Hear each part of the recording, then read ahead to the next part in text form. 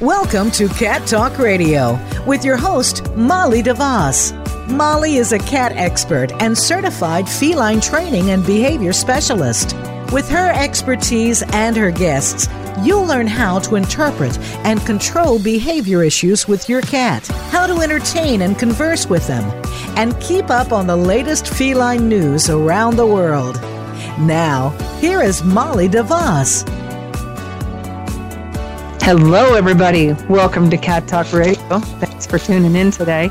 I'm your host, Molly DeVos, and today's topic is inspired by someone who reached out to me asking about training a new cat.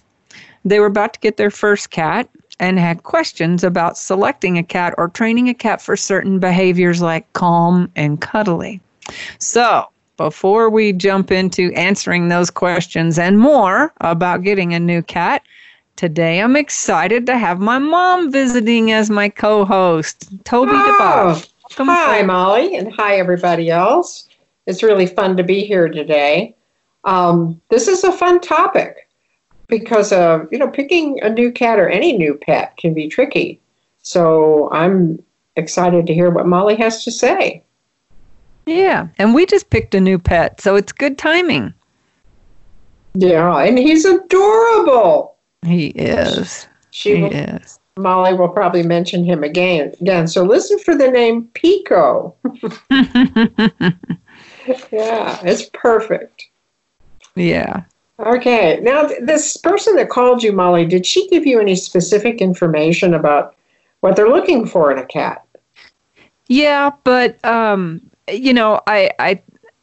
think that I want to commend her first for being so responsible to actually research ahead of time, and to make sure that their expectations are set. Not many people, take the time to do the research and ask the right questions before they get a new animal.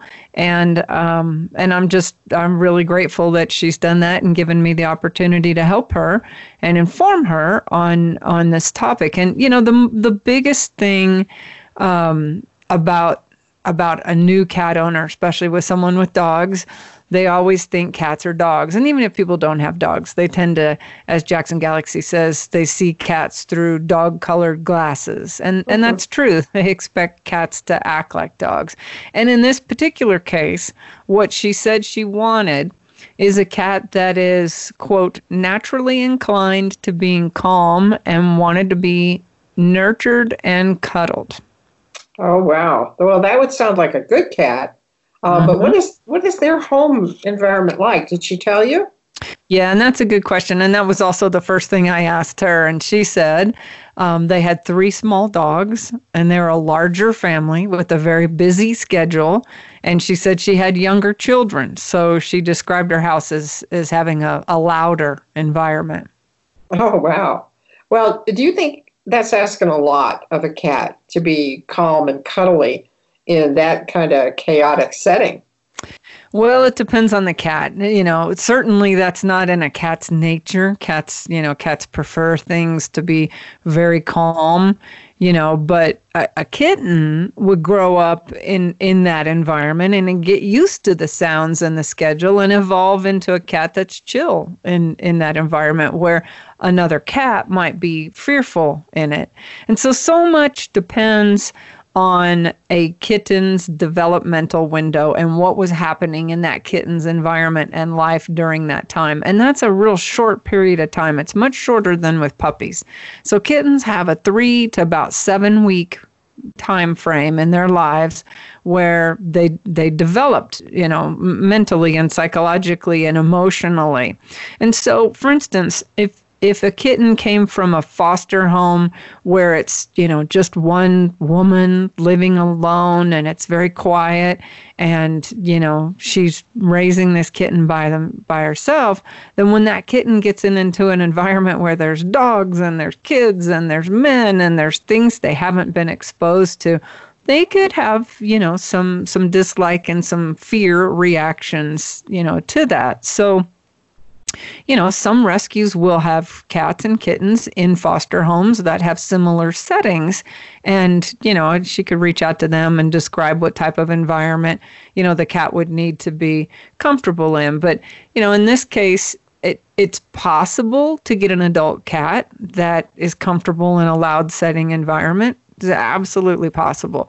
But a kitten certainly would provide an option to grow in that environment and learn to be in that environment. And I also don't recommend, we say kittens' developmental window is 3 to 7 weeks. So a lot of people go, well, I want to get a 3-week-old kitten. But the problem with that is they're not weaned yet.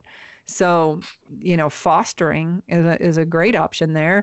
You can foster a nursing mom and get pick of the litter, and you're there in your environment. And then, when the kittens are weaned, then it's time for them to go to adoption. You get your spayed and neutered and keep it, and the others go out to be adopted. So that's also an option for her. Yeah, the little tiny ones. They are so adorable, but you're right. You got to make sure they're weaned. They can eat on their own. And, in previous podcasts, Molly, you've described cats as being really homebodies who really want predictable environments. And it sounds as though this house just might be a little chaotic for any cat.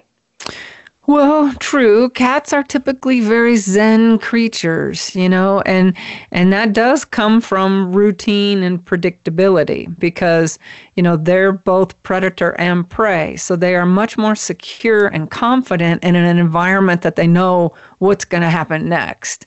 But they can learn to adapt to a variety of settings. And, another important thing to understand about cats, never having had one of those species in your home, you need to understand that cats are very different from dogs. Cats still have a 96% DNA link to their wildcat ancestors. So, that they're very different. It's like having a little wild animal in your home. Cats have been domesticated for a far shorter time than dogs, In fact, there's some argument of whether cats are domesticated at all. One of my last episodes was, are cats really domesticated, and why is that important that you understand that, so you understand how they think? And dogs are bred for behaviors. Certain dog breeds are known to be, more hyper, like a rat terrier. And I don't know a lot about dogs, so I'm just throwing stuff out there.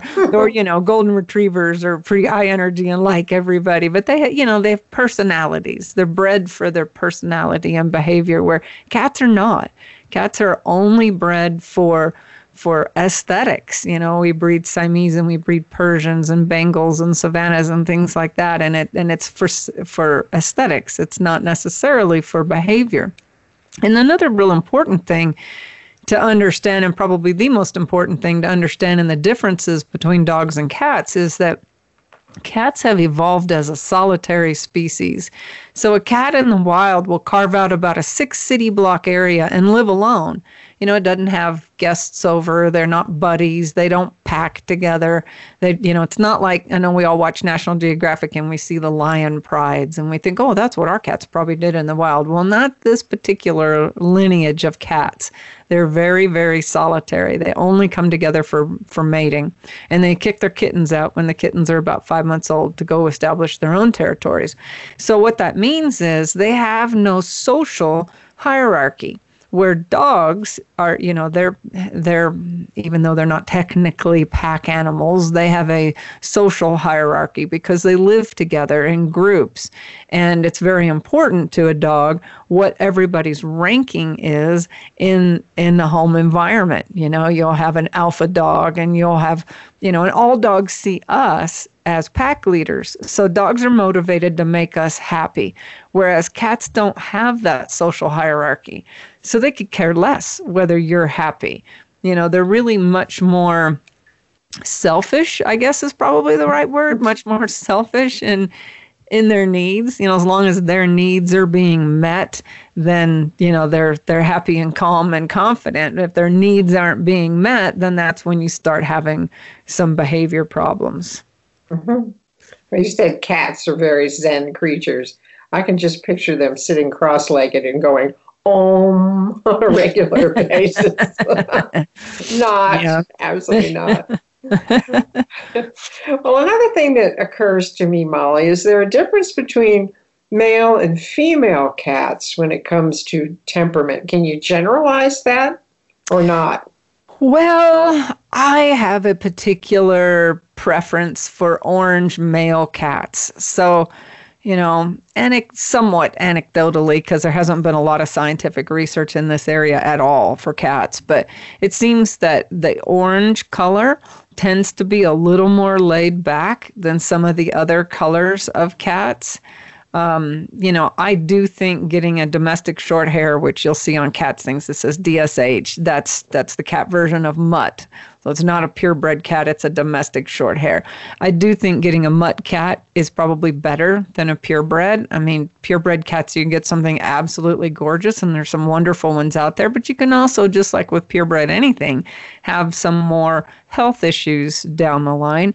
I've always had shelter cats and domestic short hair cats.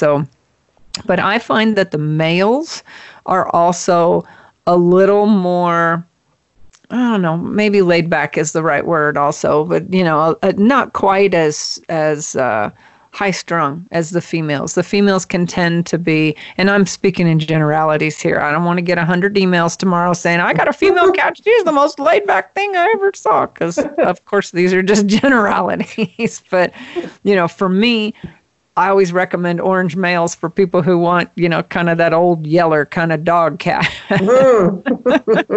But I don't know that it makes a whole lot of difference. And it definitely does not necessarily make a difference when it comes to getting multiple cats. I hear in the shelter a lot of people say, well, I'm looking for a female. And I say, well, why are you looking for a female? And it's either because the males spray, or because I have a female at home and I think she'll be threatened by a male. And neither one of those things are necessarily true.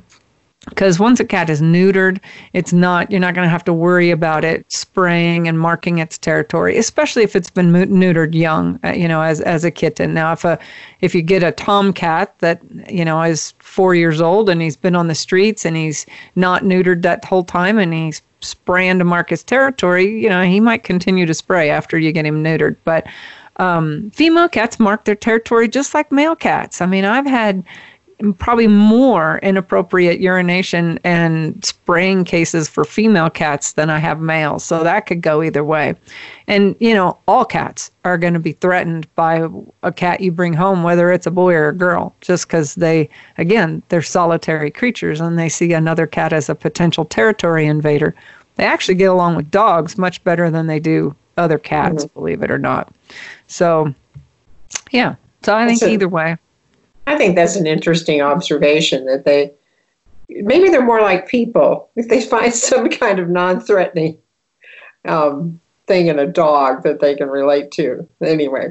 Yeah, as long as the dog's not real big, it can also see the dog as a potential predator. If you've got, I have a case right now where there's a 70-pound dog and the cat keeps just completely going ballistic on the dog and dangerously attacking this poor dog because obviously it's triggering some sort of trauma memory, or it sees the dog as a threat, clearly. Well, Molly, let's move on. When you got this call from this person, I understand that she asked you if there were places you can send cats for training. Is there a boot camp for cats like there is for dogs? And if there was, would that be something that you might want to do? I would love to do something like that, but it's kind of unrealistic. Like people say, well, my cat's peeing on things. Can I just send him to you to fix it?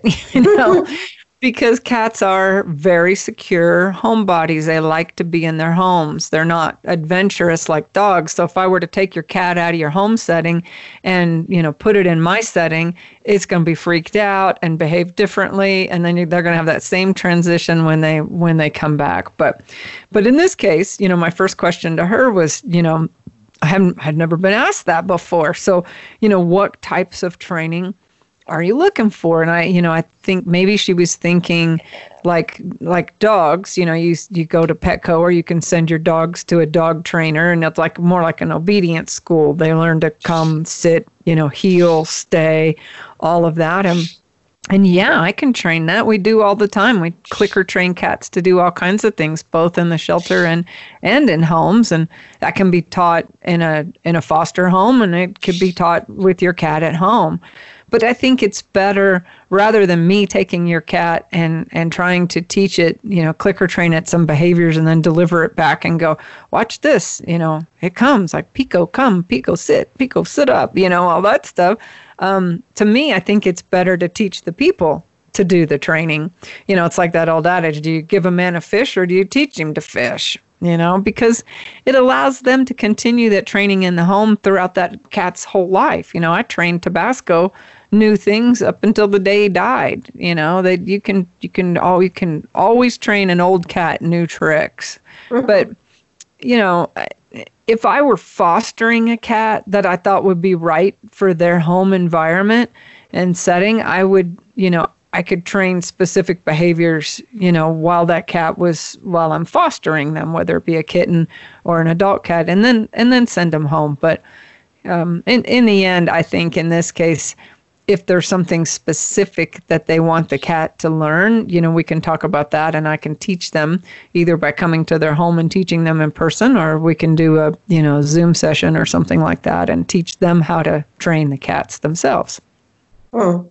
Have they found, Molly, that when a cat is trained, in other words, where it knows what you want it to do at specific times, that this can affect their overall behavior and demeanor? It's kind of like dogs with jobs, The cat doesn't have a job, but he knows what's expected of him at certain times. Well, when you train a cat, it does a lot of things, especially when you're clicker training a cat. It helps them to trust you. It's great burning off of mental, energy for them, because it's problem solving, and they like it. And in the end, they think they've trained you. And cats really like to have control. That's why they like their environment predictable. They want to have control over their environment. They don't like things that are unpredictable. And so when it comes to training, they're like, hey, watch, if I sit up, she'll give me a treat, So they really think they've trained you in the end. But it's a great interactive time with your animal, and it builds bonds and trust, and it's probably one of the better things you can do with your cat. That sounds great. Okay, let's say they get a new cat or a kitten, and it isn't what they expected it to be. It's not behaving that way. Now, they've got these 3 dogs, so I'm sure that they're familiar with using punishment to get the dogs to do what they want. And would those same techniques work with cats? No, absolutely not. So, and this is an area where it's a real challenge to get people educated on cats, especially for first-time cat owners, dog owners, first-time cat dog owners. And, people tend to see cats as dogs, and they're very different in both the way they're trained, as we talked about, and the way that their behaviors are modified. So because of that, no social structure in cats, they don't react to, punishing or pleasing for rank status, as I said. So punishment actually makes a cat afraid. So, for instance, I have this case right now where this cat is biting this woman. She says he's a real affectionate cat. He likes to cuddle. He's all that. But then all of a sudden, which is never the case, but all of a sudden, she can just be sitting there and he'll haul off and bite her. And so what she was doing was bopping him on the nose with a pencil or scruffing him and throwing him in a bathroom for a timeout. And so, she described her cat as, she said, I'm reaching out to you because I'm scared of my cat. He's unpredictable and scary. And I'm like, well, you need to see that the way you're reacting to his behavior is unpredictable and scary. So the cat sees you as unpredictable and scary, and that's actually going to escalate his fear behavior, and it doesn't work. That positive punishment is not only ineffective, but it's corrosive to the human-cat bond. So positive reinforcement, where we reward for behaviors we want to see more of, is much more effective in cats. The rule is to ignore unwanted behaviors, redirect destructive behaviors, but you don't ever punish. No squirt bottles, no yelling. They know it all comes from you. And then you just become that big, scary, unpredictable thing. And they begin to fear you, which isn't good. And there are other podcasts that we don't have time to get into today, how you modify those kinds of behaviors. But I have a podcast specifically on punishment, what works, what's effective, what's not, and why. And I have a podcast on scratching and destruction and how to redirect that energy into something more productive. Punishment's a crucial different area between dogs and cats, and something people, don't really know a lot about, and useful for them to understand. Yeah, and I've listened to those podcasts, and they really are excellent for anybody that's got a problem like this. And now we've got all that taken care of. It comes down to, what are they going to feed this cat? What? Mm-hmm. Then this is another big difference in dogs. I find people who own dogs and then they get a cat, they tend to feed the cats with the dogs like twice a day. And those people too are the ones that like to mix the wet food and the dry food. I remember we used to do that with Ginger, right? We'd take the canned food and you'd mix it in with the dry food. And, to us, we're going, oh, that looks much better because now it's got some crunch and, yet you've got the wet flavor. Well, totally different in cats. So, because first of all, the frequency that a dog eats and a cat eats. So a dog eats meals. It's absolutely perfectly natural for a dog to have 2 meals a day.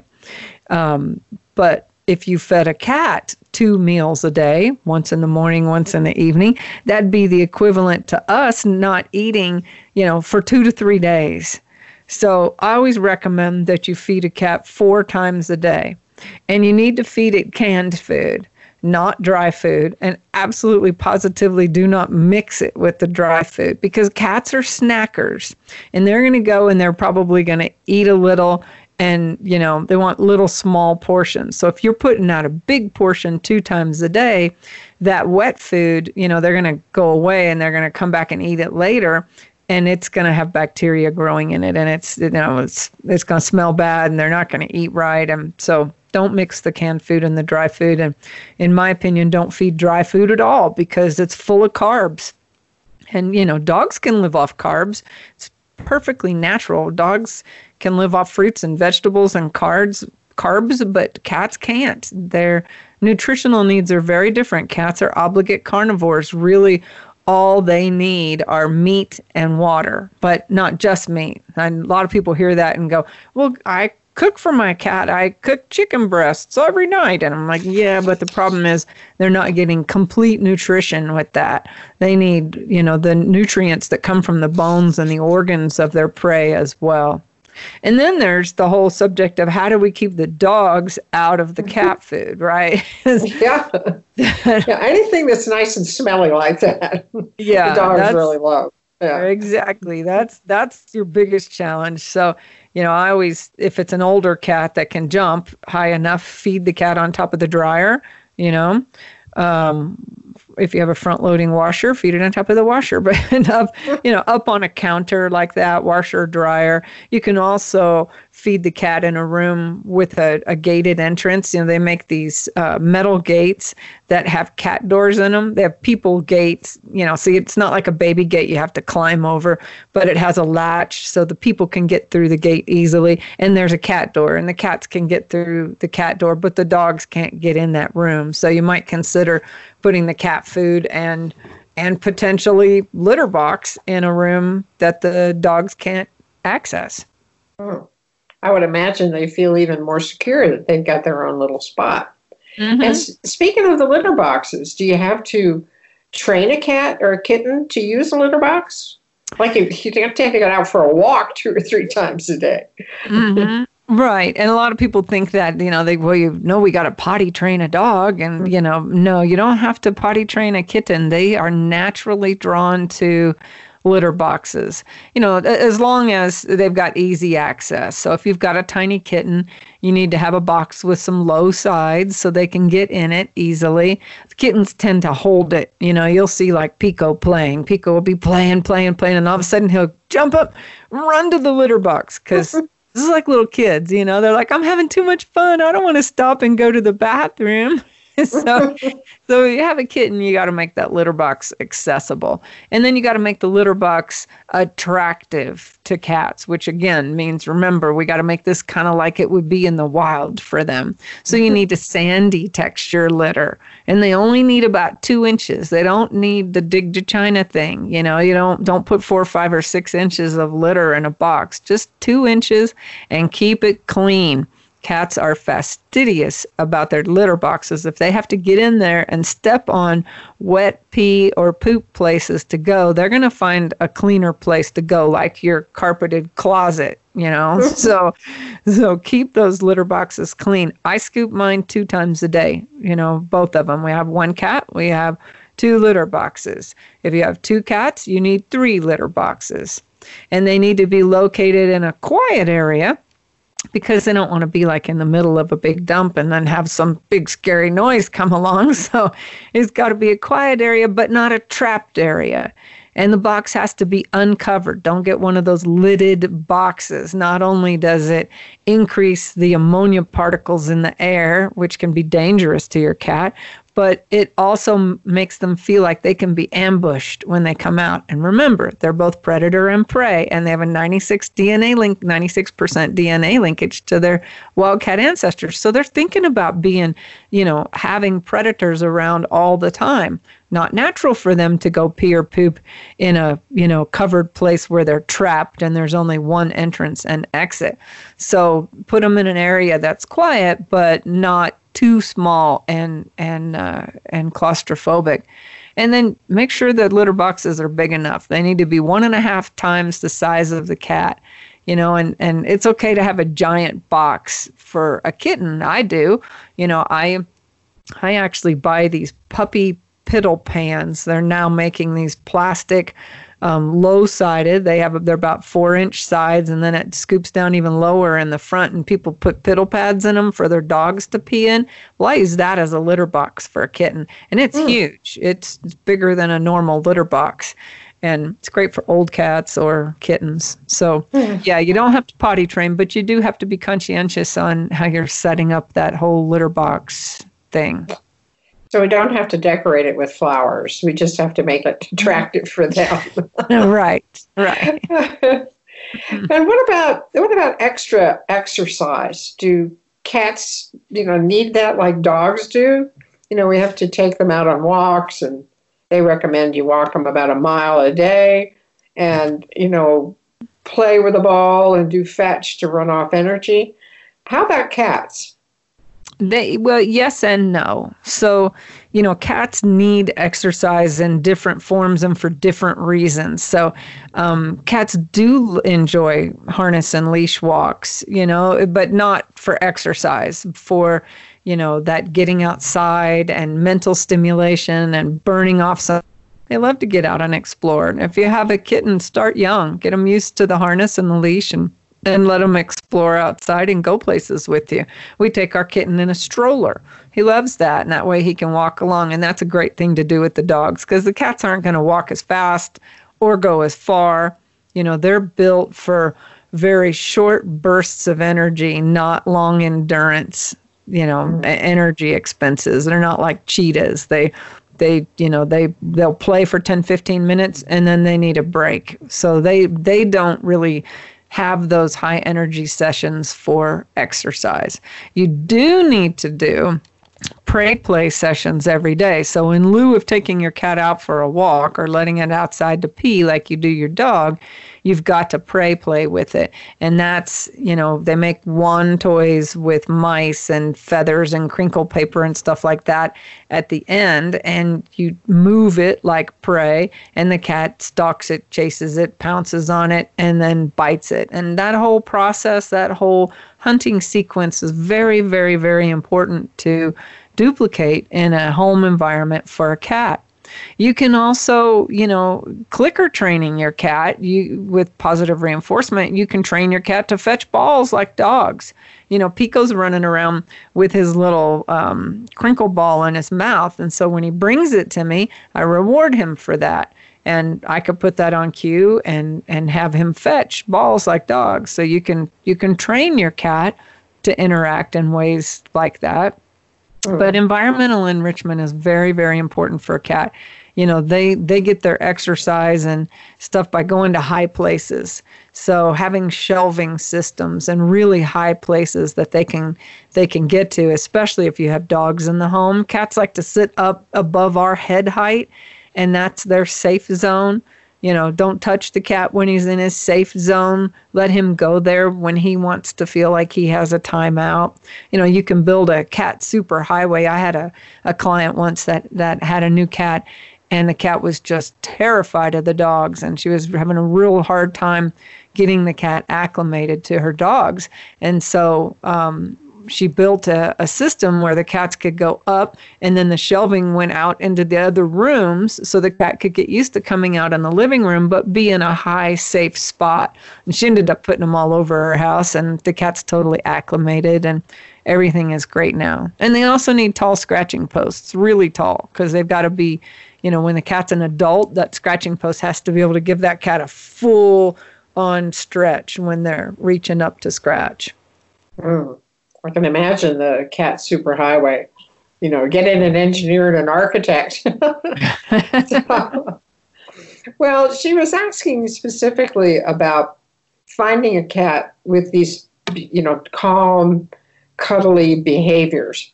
Mm-hmm. And I would imagine that trying to pick a cat like that, just to begin with, is going to be the hardest task. Yeah. I think in one route obviously is to get a kitten that can adapt to the loud environment, and I think in this case that's probably going to be better than asking an adult cat to adapt to so much change, but it's not impossible. Like I said, some people are fostering, have a foster environment with a bunch of dogs and kids and loud and, stuff going on, busy family. And so long as you find a cat that's been fostered and comfortable and exhibiting those calm, cuddly, friendly, confident behaviors in that environment, then by all means, get a cat. But there's so many things that affect a cat's behavior. First of all, behavior's inherited from the kitten's ancestors. So if you get a kitten that comes from a long line of feral cats, I don't think it's going to be as trusting or social as one that comes from a long line of pets. Also sometimes breeders' kittens, can tend to not be as social as cats, that are, from shelters or things like that, mostly because if a breeder's got multiple litters going on at the same time, they don't have enough hours in the day to socialize, all the kittens that they have. The kittens do great, with each other. And those kittens are typically, better if you have another cat in a home. But, and there's some breeders that just breed one litter at a time and have environments, again, similar to this. So that's a possibility. And then we talked about the behavior developmenting in that 3 to 7 weeks of age. So you kind of want to know where was that kitten and what was going on in his life during that period, if you can, So, again, if that kitten was in a quiet household, only interacting with one person during that time, it's not going to do well in their active home. And shelters obviously because shelter euthanasia is still the number one cause of death in cats. The shelters are a great place to go and adopt a cat. But it's really important that you interact with the cat. We have a lot of people that adopt window shop and go, well, I'll take that one because it's pretty and or it came up to the kennel. But, you need to bring all your kids. Don't need to bring the dogs, but bring the kids and get in a meet and greet room and interact with that cat so that, you know that you're getting the right cat for you. Probably the best thing for her to do in this case is to call a rescue group and, find a kitten or cat in their inventory that's being fostered in an environment that's similar to the home setting that they have. Well, that makes all kinds of sense. It really does. And think about some other things the first-time cat owner would want to know before they go out and adopt a new kitten or cat. That's a long list, They're probably... So I've got 8 podcasts I recommend them listening to. So write this down, people, if these are important to you. The first one would be 10 things you need before bringing home a new cat, what to feed your cat, how to bond with your cat, punishment, what works and what doesn't, what stresses out cats, 34 things you do your cat hates, prey play, what it is and how to do it, and dysfunctional beliefs about cats. And that's an important one, especially for dog owners. But and if you didn't have time to write all that down, just email me and I'll send you links to these, because sometimes it's hard to find specific podcasts in our library. We have so many episodes. I mean, this is our 77th episode. Wow. So a lot of times it's easier if people just email me and go, send me the direct link to the 34 things you do your cat hates or whatever. So yeah. Molly, you just provide so much information to people, not only in podcasts like this, but you have a blog on your site, catbehaviorsolutions.org. Mm-hmm. And you post on Instagram and Facebook with really good tidbits. So everybody out there, be sure to follow Cat Behavior Solutions on Instagram, like it on Facebook, and share it with your friends so that they can get the good cat info too. And people like this lady that got in touch with Molly about the new cat will have the information they need before they venture out into the cat world. Yeah, that's the point, is trying to get the information out there before behavior problems happen. I mean, a lot of the resources are, okay, we've already got behavior problems for one reason or another. How do we modify them? But if you can provide the right environment from the beginning, then you tend not to have as many behavior problems. And so if you've learned something from one of our podcasts, consider sending us a gratuity donation. Any amount helps to keep us on the air.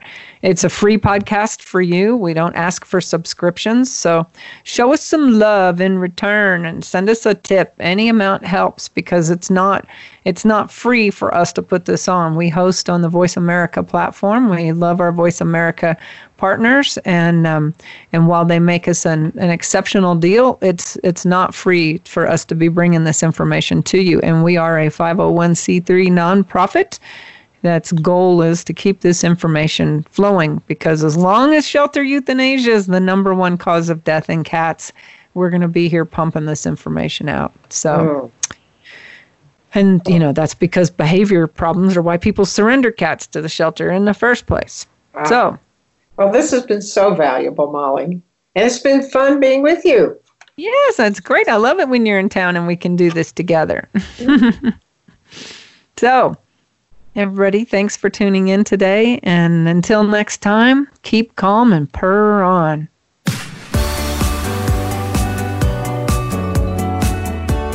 Thanks for tuning in to Cat Talk Radio. Please join your host, Molly DeVos, for another episode of the program on the Voice America Variety Channel. Now, go make a connection with your feline friend.